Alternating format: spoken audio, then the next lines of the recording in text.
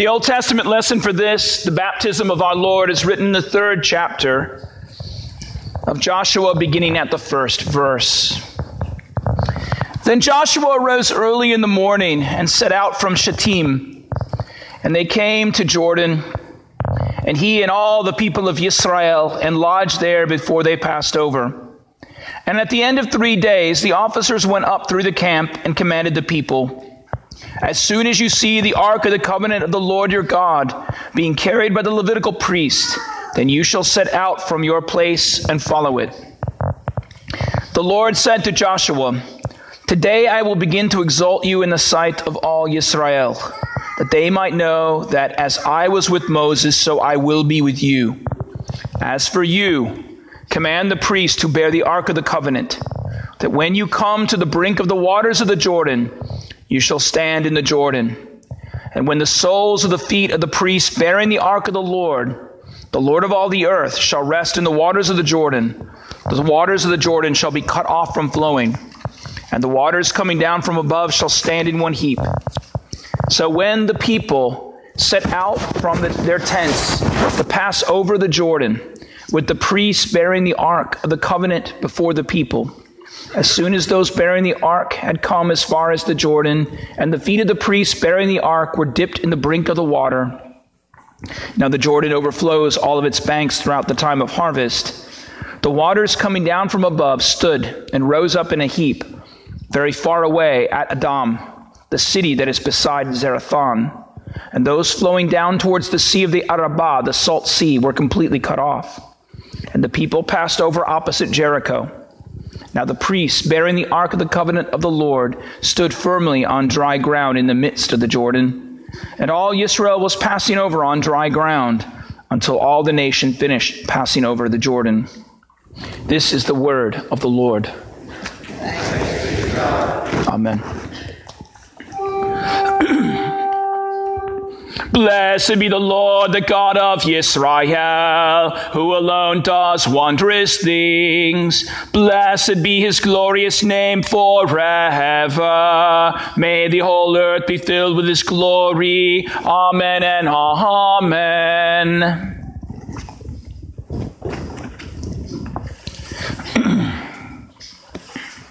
The epistle lesson is written in the first chapter of St. Paul's first letter to the church at Corinth, beginning at the 26th verse. For consider your calling, brothers. Not many of you were wise according to worldly standards. Not many were powerful. Not many were of noble birth. But God chose what is foolish in the world to shame the wise. God chose what is weak in the world to shame the strong. God chose what is low and despised in the world, even things that are not, to bring to nothing things that are, so that no man might boast in the presence of God. He is the source of your life in Christ Jesus, whom God made our wisdom and righteousness and sanctification and redemption. Therefore, as it is written, let him who boasts, boast in the Lord. This is the word of the Lord. Amen. Hallelujah. Teach me to do your will, for you are my God. Let your good spirit lead me on level ground. Hallelujah. The Holy Gospel is written in the 3rd chapter of St. Matthew, beginning at the 13th verse. Glory be to thee, O Lord. Jesus came from Galilee to the Jordan to John to be baptized by him. And John would have prevented him, saying, I need to be baptized by you, and do you come to me? But Jesus answered him, let it be so now, for thus it is fitting for us to fulfill all righteousness. Then he consented. And when Jesus was baptized, he went up immediately from the water. And behold, the heavens were opened, and he saw the Spirit of God descending like a dove and alighting upon him. And lo, a voice from heaven came, saying, this is my beloved Son, with whom I am well pleased. This is the gospel of the Lord.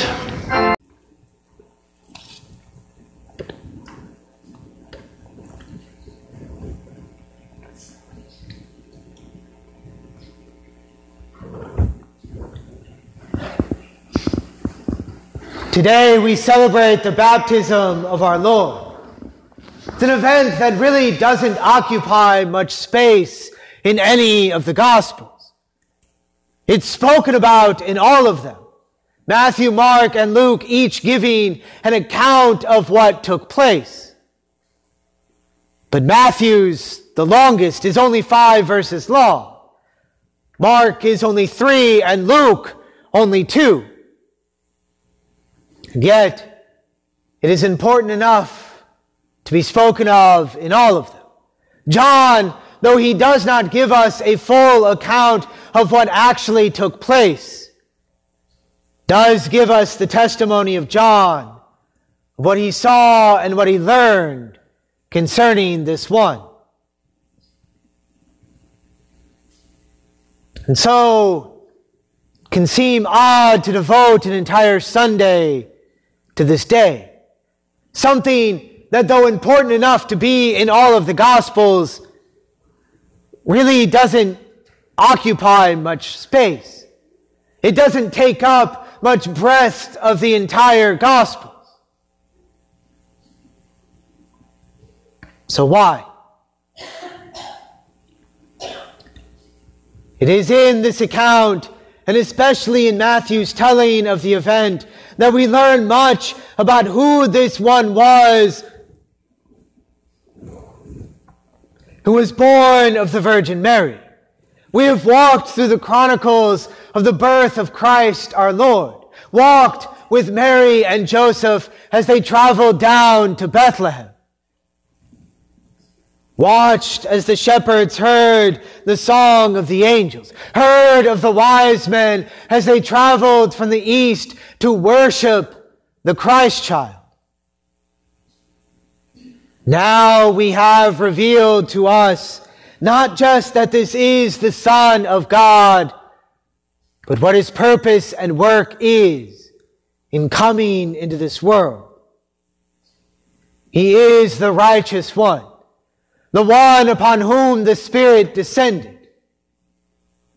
He is the beloved Son. Let us then look at each of these, what they mean concerning the Christ and our life of faith. In the beginning of our text, Jesus comes quickly down to the Jordan River. It's very matter-of-factly stated by Matthew. There's no fluff. It's just quickly done. He walks down to the Jordan. And then suddenly, a wall. John would impede Christ from coming down to be baptized by him. I need to be baptized by you, and do you come to me? The words of John, a stark confession of who this one was who stood before him. For Jesus did not need the baptism which John offered. As Matthew had previously said in this chapter, John's was a message of repentance. Jerusalem and all Judea and the region about the Jordan were going out to him, and they were baptized by him in the river Jordan, confessing their sins. John's was a baptism of repentance and confession. The one who stood before him that day had no need of it. Yet what does the Lord say? Let it be so now, for thus it is fitting for us to fulfill all righteousness. To fulfill all righteousness. This is the first great truth we learn concerning the purpose and work of Christ this morning. He has come to fulfill all righteousness, and in his baptism in the Jordan River by John, it is the beginning of this. So what does it mean? What does it mean to fulfill all righteousness? Fulfill is actually kind of simple in how it is used. Matthew has used this word many times already in his gospel, and all with the same function: to speak of those things which were spoken of in the Old Testament and are now being fulfilled. Used multiple times throughout Matthew's birth account. First, to speak of this one born of the Virgin. Then the flight into Egypt. And then the Holy Family's eventual move to Nazareth. So it seems that in this baptism, John and Jesus were fulfilling that which had been spoken of previously. That which had been declared by God to take place.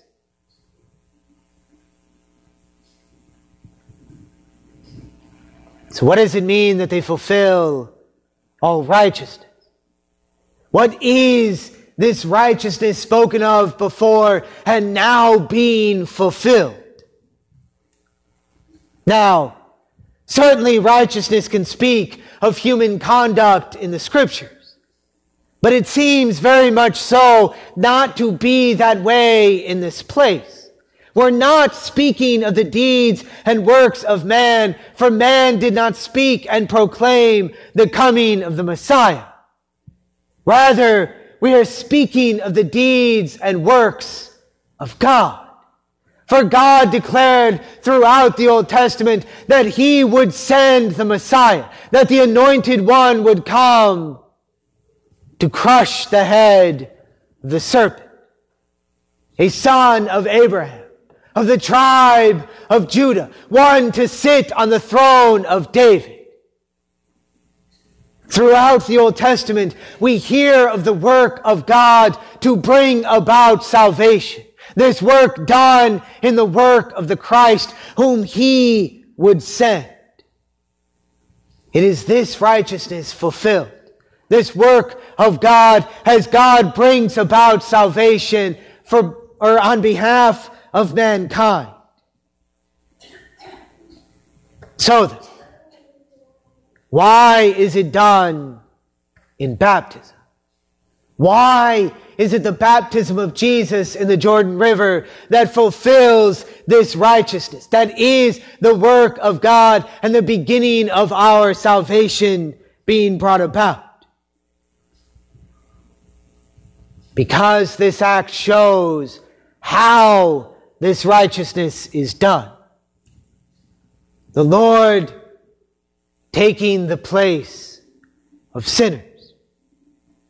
He who knew no sin would become sin that we might become the righteousness of God. As Luther said in a sermon at the baptism of the son of Prince John of Anhalt, and that Jesus did this in accord with the will of God, the Heavenly Father, who cast all our sins upon Him, that He might bear them, and not only cleanse us from them through His baptism and make satisfaction for them on the cross, but also clothe us in His holiness and adorn us with His innocence. In walking into the waters to be baptized, our Lord took upon Himself our sin and our unrighteousness. In walking into the River Jordan, all that had been placed by those before Him, their repentance, their sins, their confession of who they are, He took upon Himself. Those sins washed clean in the River Jordan, now placed upon the righteous one, that He who knew no sin would become sin for us. The baptism of Christ points us to the cross, for there is our righteousness found, not in anything that we do in this life. It is not found in our words and deeds, but rather in the work of Christ, who took our sins upon Himself, that they might die with Him upon the cross.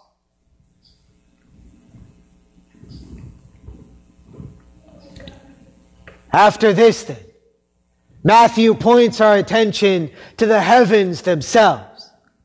And behold, the heavens were opened to him, and he saw the Spirit of God descending like a dove and coming to rest on him.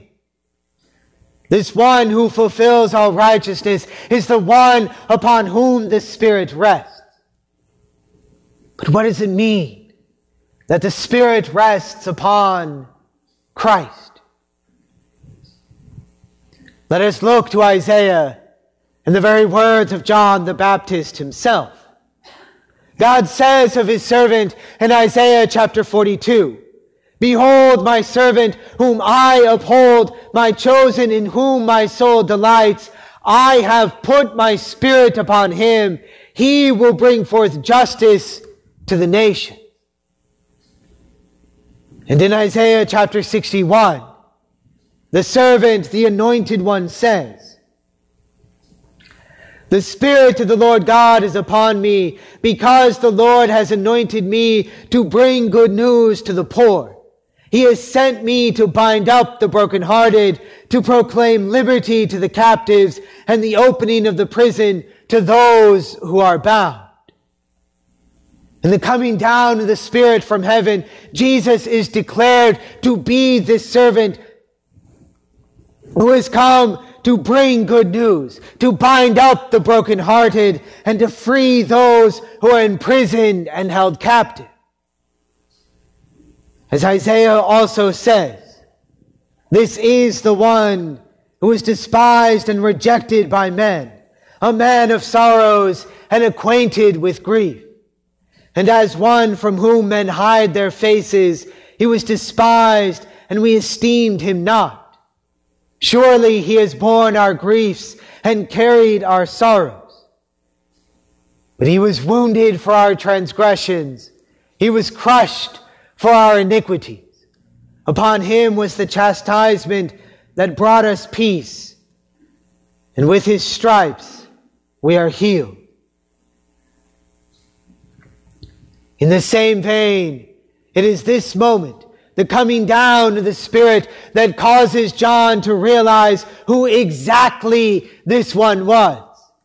As the Baptist says in John chapter 1, "I saw the Spirit descend from heaven like a dove, and it remained on him. I myself did not know him, but he who sent me to baptize with water said to me, 'He on whom you see the Spirit descend and remain, this is he who baptizes with the Holy Spirit.'" Therefore, John says, that day after Jesus' baptism, he cries out, "Behold the Lamb of God who takes away the sins of the world." The Spirit coming down proclaims to us who this one is. He is the one who will bring about justice for the people of God. He is the suffering servant who will suffer and die for the sins of the people. He is the Lamb of God who takes away the sins of the world. And finally, Matthew tells us of the Father's voice declaring who this one is. "This is my beloved Son, with whom I am well pleased." The Father speaks in clear and easily understood words. This one who comes up out of the waters, upon whom the Spirit descended, is the Son of the Father, the very Son of God. It is interesting that though Mark and Luke both say, "You are my beloved Son," Matthew instead has, "This is my beloved Son." It is as though Matthew wants to make it very clear that this confession from the Father concerning the Son is not for the sake of Jesus, but rather for the hearer. Jesus was not confused concerning who he was, but rather the Father speaking is that we might hear and know who, with no uncertainty, who Jesus is. He is the beloved Son. the Son who was given by the Father. Now, one of the only places this phrase, beloved Son, is found in the Old Testament Septuagint, the Greek translation of the Old Testament, is in Genesis chapter 22, in the sacrifice of Isaac. When God calls Abraham to go to the mountain which he will show him and there sacrifice Isaac his son, God refers to him as the beloved Son. Now Abraham takes Isaac, travels and goes to the mountain to which he is shown, and as he is about to sacrifice Isaac, the Lord stops him, providing a ram in the thicket, causing Abraham to name the place, "The Lord will provide." It is in the baptism of Jesus that we in some ways see a fulfillment of this story. For in Jesus, the Lord provides. He is given the beloved Son, that he might go to the cross to make satisfaction for our sins, to be the Lamb of sacrifice that our sins might be atoned for. He is pleased in the work of his Son because he did the work which they had set out that man might be brought back to God. Even in this, we have placed before our very eyes the cross of Christ.